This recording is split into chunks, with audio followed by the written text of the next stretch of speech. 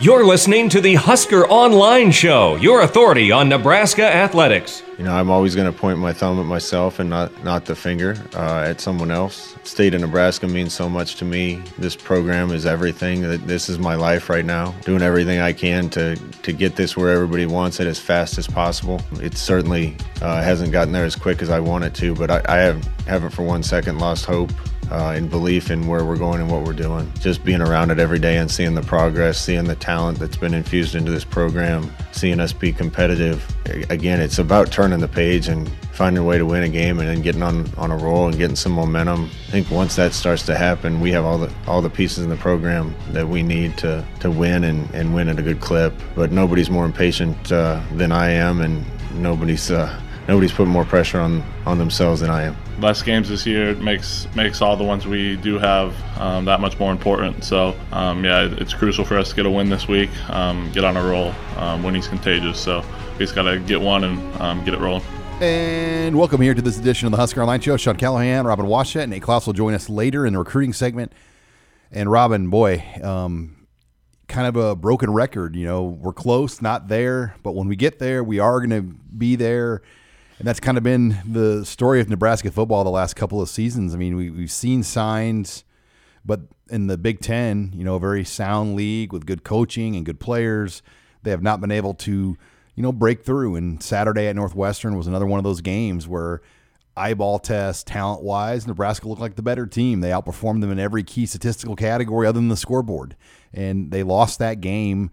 And you know, I think that's where a lot of Nebraska fans, as we get ready for Saturday's Penn State game, have a lot of issue with this past week. I mean, they're not dumb, and Nebraska fans know that Nebraska lost that game because they did all the little things wrong you can't do to win, especially against a team like Northwestern.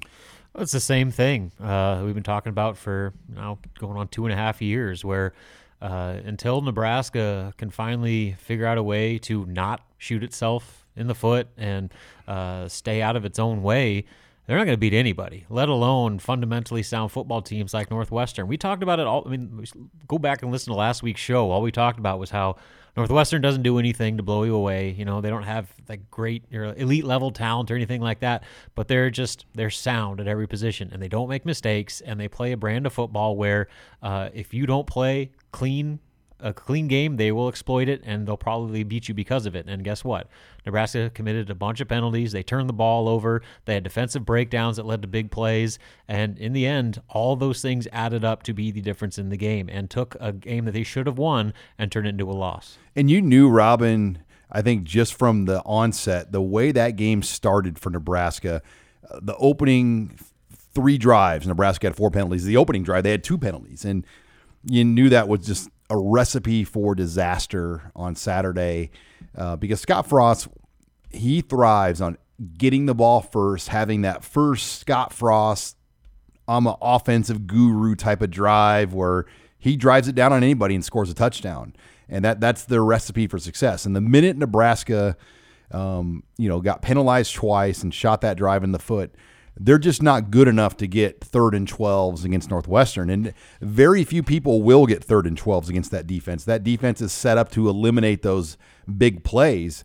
And that's why you have to, if you're going to beat Northwestern, you have to stay on schedule. And Nebraska got off schedule way too much in that game to win on Saturday. Yeah, and again, it's the same stuff we've been talking about year in, year out, and how all these things are quote-unquote fixable mistakes, but here we are 2 games into year 3, and they're still happening. And the mistakes aren't – you can't even just chalk it up to young guys kind of learning. I mean, they're veteran players are making these mistakes. You got senior offensive linemen jumping off sides and committing holding penalties. You've got, these careless penalties where guys are getting, thrown out of games for targeting penalties or trying to tackle with their shoulder. I mean, those are the types of things that should have been corrected a long time ago. And that's probably the most maddening thing about this whole deal for Nebraska fans is, it's not only just a broken record, what's being said after games, but what's happening during each games is that all this talk about, we know what we need to fix, we're this close, we're about to turn the corner, and yet they've been stuck in neutral for far too long. And that Northwestern game was another example of basically zero progress being made in the areas that they've been needing to fix for a long time. And then that brings us to Saturday here. Penn State game, another 11 a.m. game. By the way, Illinois will be an 11 a.m. game. In Iowa, we get an extra hour. It'll be a noon game. which, by the way, that's about the perfect kickoff time. I think noon, 1 o'clock. So we'll get that on Black Friday in Iowa City. Then we'll learn Nebraska's final 2 kickoffs later on in the year. But this is a game of 0-3 Penn State versus 0-2 Nebraska. It's 2 fan bases that just don't like their season right now. 2 teams that are upset about their records. 2 teams that have kind of started off winless from shooting themselves in the foot. And this is such a hard game to read. But when you look at this Penn State team, they're full of experienced players. I mean, you look at their last 4 years, Robin, they've played in a Rose Bowl, a Cotton Bowl, a Fiesta Bowl, and a Citrus Bowl. 3 of the 4 years they've played in a New Year's Six game. The other year they played in the highest profile non-New Year's Six game, the Citrus Bowl. So there's a lot of players on that Penn State team that have played in bowl games and high level. They're not winning, but they have more experience. I got a little trivia question for you. Name me the only player on Nebraska's team that has played a snap in a bowl game for Nebraska. Oh, boy. So a bowl game at Nebraska? Yeah, for the Huskers. Oh, boy. I don't know. JoJo Dome in 2016 Music City Bowl. He had a fumble on kickoff coverage. That is the only player. Wow. I went back and looked at the numbers last night. There is only one player on this roster that has taken a snap in a college football bowl game. Unbelievable. And you got Penn State, who's played in 3 of the last 4 years in New Year's Six games. So I have a hard time ignoring that. Even though they're 0-3, there's a lot of winning on that roster, and that's the difference right now with Nebraska football.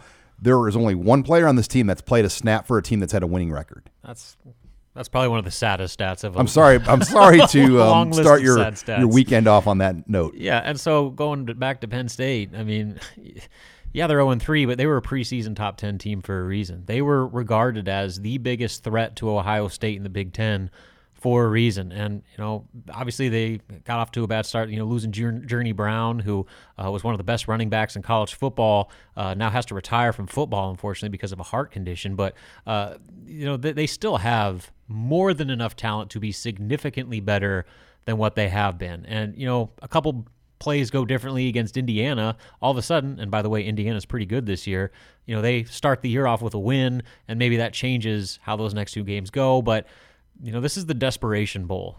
Penn State, could you ever even fathom Penn State starting the year 0-4? Probably not. Can you imagine Nebraska starting 0-3? Well, that's a different story. And so for Nebraska to change the narrative of its season, this is a must-win game. And a situation where you're finally at home for the first time in almost a full calendar year, and you have a Penn State team that is reeling and has shown that, they're playing far from perfect football right now. This is an opportunity. But on the other hand, Penn State, I mean, their fan base, if you can imagine how mad Nebraska's fan base is, like this was supposed to be a special year for them, and it has been a total disaster, and they will be desperately looking to get their thing back on track right now. This is what I know, Robin, about 2020 Big Ten football. Ohio State is good. Yeah. And that's it. Pretty much. That's it. I mean, I think the rest after that is a grab bag. Yeah. I mean, there is nothing predictable or chalk, as you would call it, about Big Ten football in 2020 other than Ohio State's good. Iowa's off to somewhat of a rocky start. Minnesota, as we know, is off to a dismal start. Maryland is surprisingly 2-1, and they got their COVID cancellation against Ohio State, so that's almost a break for them. And, they may make a bowl game now. Maryland could get to a bowl, which no one could have predicted that. They're much better than I expected them That was the worst team we saw play last year. Yes. I mean, Nebraska went out there with no receivers and won that game in College Park last year. Yeah, you get Tua's little brother, and all of a sudden it changes everything. So, yeah, we can pretend like we know this conference, but we don't know. And we don't even know with Wisconsin right now. What are they going to look like against Michigan? What's Graham Mertz going to be like? Because the win against Illinois, yeah, it was impressive, but we know Illinois might be the worst team in the league. They're terrible.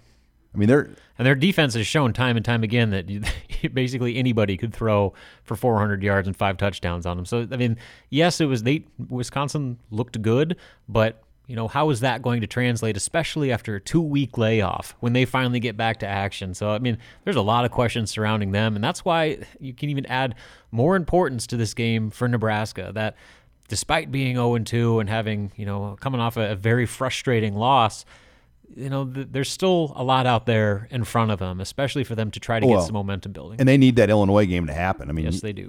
Yeah, we don't know. There's been 1 cancellation in the Big Ten this week, 4 in the SEC. So, COVID has hit. I mean, about 10% of Big Ten games, 3 of 28 have been canceled this year already. So, that's about 1 per week almost. And you hope that it doesn't happen again, but it is. And hopefully Nebraska had their one and won't have to deal with it going forward. But when we come back, Robin, I want to talk about the quarterback race and what we know going into Saturday with Luke McCaffrey and Adrian Martinez. That's next here, listening to the Husker Online Show.